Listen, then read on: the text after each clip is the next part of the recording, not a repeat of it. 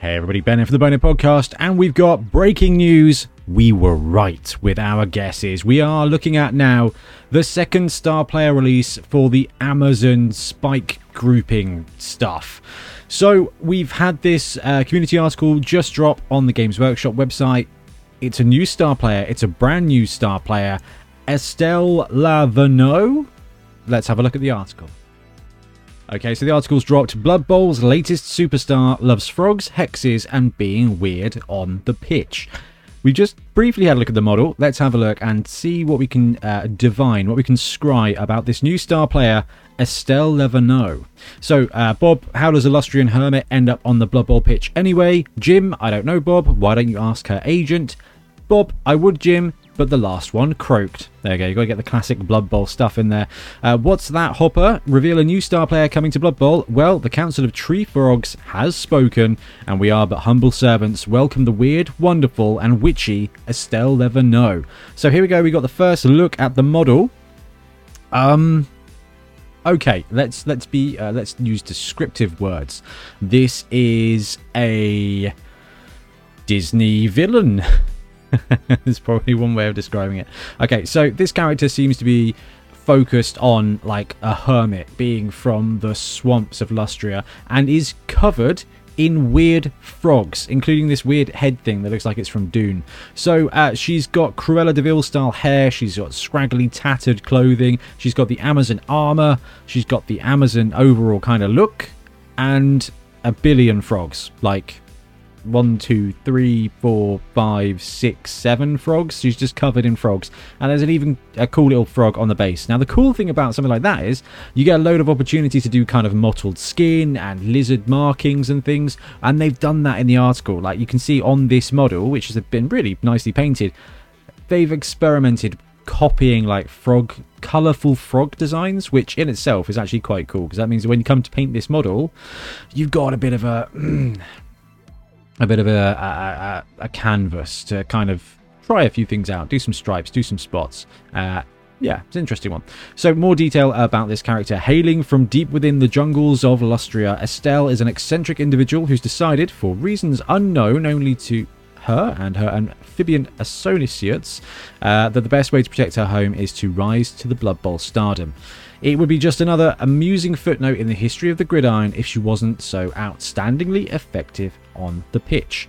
And here we go, we've got some more close-up detail of the model, more frogs, more cool paint schemes. The model itself is in a pretty standard Blood Bowl pose, just kind of walking forward. It's not particularly dynamic. She looks like she's... Well, honestly, she looks like she's strutting up to see the manager at an establishment. She's just, that may be because I've got 17 years of retail PTSD, but she's got that look of someone who wants to complain about something. Maybe it's about the amount of frogs that's on her. I don't know. Anyway, interesting design aesthetic.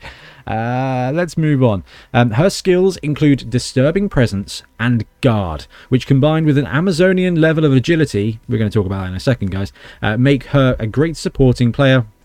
And that's before adding her stranger powers into the mix. Using esoteric lore from deep within the swamps, Estelle can place a baleful hex on an opposing player at a crucial moment, potentially removing them from the game for a turn. So before we look at the special power, Disturbing Presence makes sense. She is a crazy frog lady from the swamp. So yes, being covered with weird goopy frogs is disturbing. Yes. And she kind of has that... She has that hair of a person who smells as well, so that's always good. That, I guess, displays the Disturbing Presence aspect. Guard. This is going to be pretty big, I think. So what it says there, which combined with an Amazonian level of agility, I'm taking that to mean that she's not Ag 2+. Obviously, we haven't actually seen the Amazon stat line here, so it is entirely possible that she is going to be Ag 2+. I don't think that's going to be the case. I think when they say Amazonian agility, they mean the fact that she's got dodge. So we've got dodge, guard, Disturbing Presence here. Now, Disturbing Presence is the area of effect. It's not foul appearance. So if you're punching her and she looks like she's likely to be strength 3, it is probably going to be a 1 or 2 die block with dodge as her defense. Disturbing Presence is going to affect your ability to handle the ball if you are within several squares of her. So that's kind of fine. That's not it's not brilliant. Having a guard player at a cheap cost, if this star player comes in 150k or less, then actually being able to get a guard player on your roster immediately is going to be really, really useful. If she's over 200k, I don't think we're going to see this one on the pitch. Right. However, there is a special power here. Baleful Hex. Once per game, at the beginning of Estelle's activation, choose an opposition player within 5 squares and roll a d6. On a 2+, the chosen player loses their tackle zone and cannot be activated until the end of the opposition's team turn. Okay, so let's play that through. So in Crazy Frog Lady, Estelle, if you guys have ever seen Friends, I'm just picturing Estelle from Friends, which is interesting. So she picks a dude within 5 squares, and on a 2+, they lose their tackle zones and cannot be activated. So they basically... Yeah, this is the College of Life wizard, really, isn't it? It's boom. They get boneheaded for an entire turn. Now, this can be massive. This can switch off a big guy. This can switch off the ball carrier. It kind of time walks one person.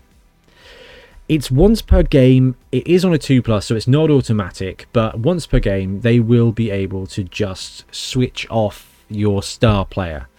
If you've got somebody marking their ball carrier, if you're running Estelle and someone's marking your ball carrier, or you need to make a dodgy dodge through, actually you can just bamf that player into just not being a factor for one turn. And actually an area of effect of 5 squares is huge. We looked at this when we looked at Ivar. Ivar for the Norse. I think we did a Theory Thursday about it, just to see, like, 11 squares. So if this Sheila is in the middle of the field, then it's everything except the wide zones. So it's a massive area of space. So as long as she's near your ball carrier, or near who that you want to take out, on offense, someone who's in the way of you scoring is obviously the best one. Or just, quite frankly, someone who's got guard in the wrong place, she can just wander up. You've got counter guard. She can just bamf it. Using the special power instead, and that player doesn't have tackle zones, so you don't have to dodge past them. Their guard means nothing because they're not assisting blocks, and it can be an absolute massive rout. But that is kind of best case scenario mentality, I guess. I mean, on a 2+, it does stuff. On a 1, it simply does nothing, and her activation ends. Is that right? No, she just gets to do stuff. Okay, fine. So that's not too bad. So even if this doesn't work, then you've got what I'm assuming is going to be an edge 3+, dodge, movement 6 player, probably strength 3, going to be able to, at least they can go in there and get guard. The problem with her having guard is, and the fact is that she does look to be a strength 3 star. If you put a strength 3 guard player next to a target that doesn't have any combat skills, you probably don't need to, you just punch the guard player instead. So it is likely, I think, that she's going to get melted a little bit, which is why I hope she's not too expensive for the pitch. Is an interesting one. Okay, but that can be good. So that's when you're on offense. On defense, this can be really useful. Your opponent's setting up for a 2-turn touchdown, a 1-turn touchdown, throw teammate touchdown. You just get to switch that right off. Like, their ball carrier needs to move. Bam, 2+, they don't get to activate. It loses them an entire turn. And if you hit their ball carrier, they cannot hand off. They cannot do anything. There is no way. It will just absolutely ice that drive for 1 turn, which is going to be really useful. Now, I think the way we're going to have to think about this star player, that's a spell, right? That's an actual wizard spell. And that's probably worth 100k of inducements. So when we think about purchasing this star player, you have to kind of, I think we're going to have to look at the subsidy of that. So if she comes in at 210, you're paying 100 for that spell and 110k for a guard piece. That makes it more reasonable, because that ability, for all intents and purposes, is a pretty decent wizard ability. We've all seen it on the Blood Bowl pitch. If you haven't, then go watch the Dungeon Bowl, the Bonehead Dungeon Bowl Championship, because you will see that spell in action, and it can be an absolute game turner, right? It can absolutely be monstrously effective. It gives you a ton of flexibility. Excuse me. So I think it does.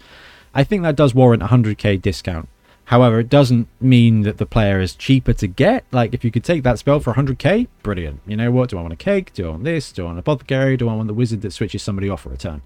Well, the wizard that switches somebody off for a turn. But that's at 100k. I think with that ability, with the rest of it, she's going to be about 190, 210, and it's going to be a good purchase.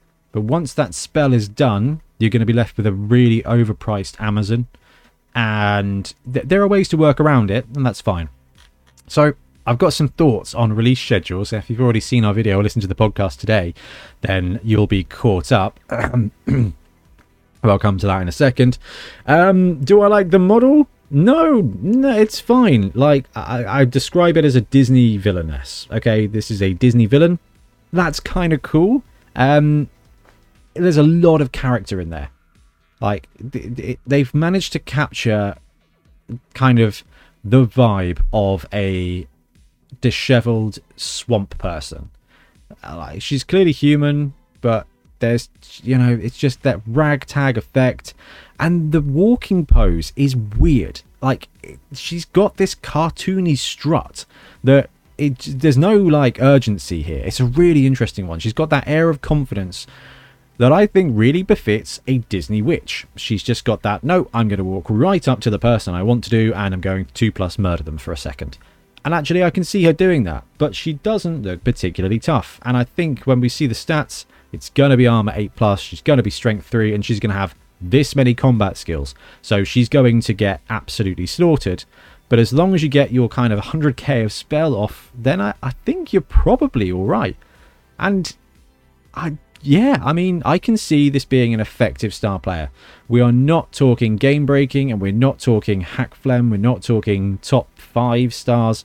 This is, you know, Ben and I describe it on the podcast as tech for Boa, and I think that that applies to this player as well.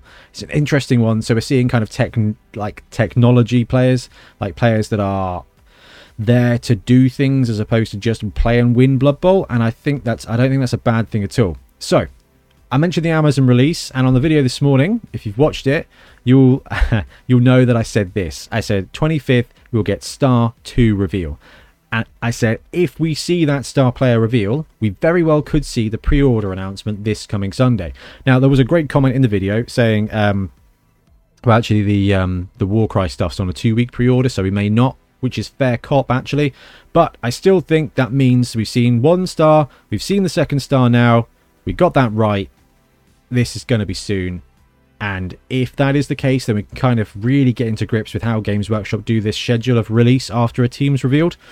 But anyway, for now, we got a brand new star player. We were looking for a brand new star player, we wanted it to be an interesting star player, and it's an interesting star player. It's an ugly star player. I don't know how powerful the star player is going to be, but it is quite cool that we've got something else. It wasn't what I was expecting at all. I was expecting a dynamic blitzer, a dynamic thrower, or a big old Croxagore boy. Instead, we got an interesting witch with an ability to College of Life you once per game.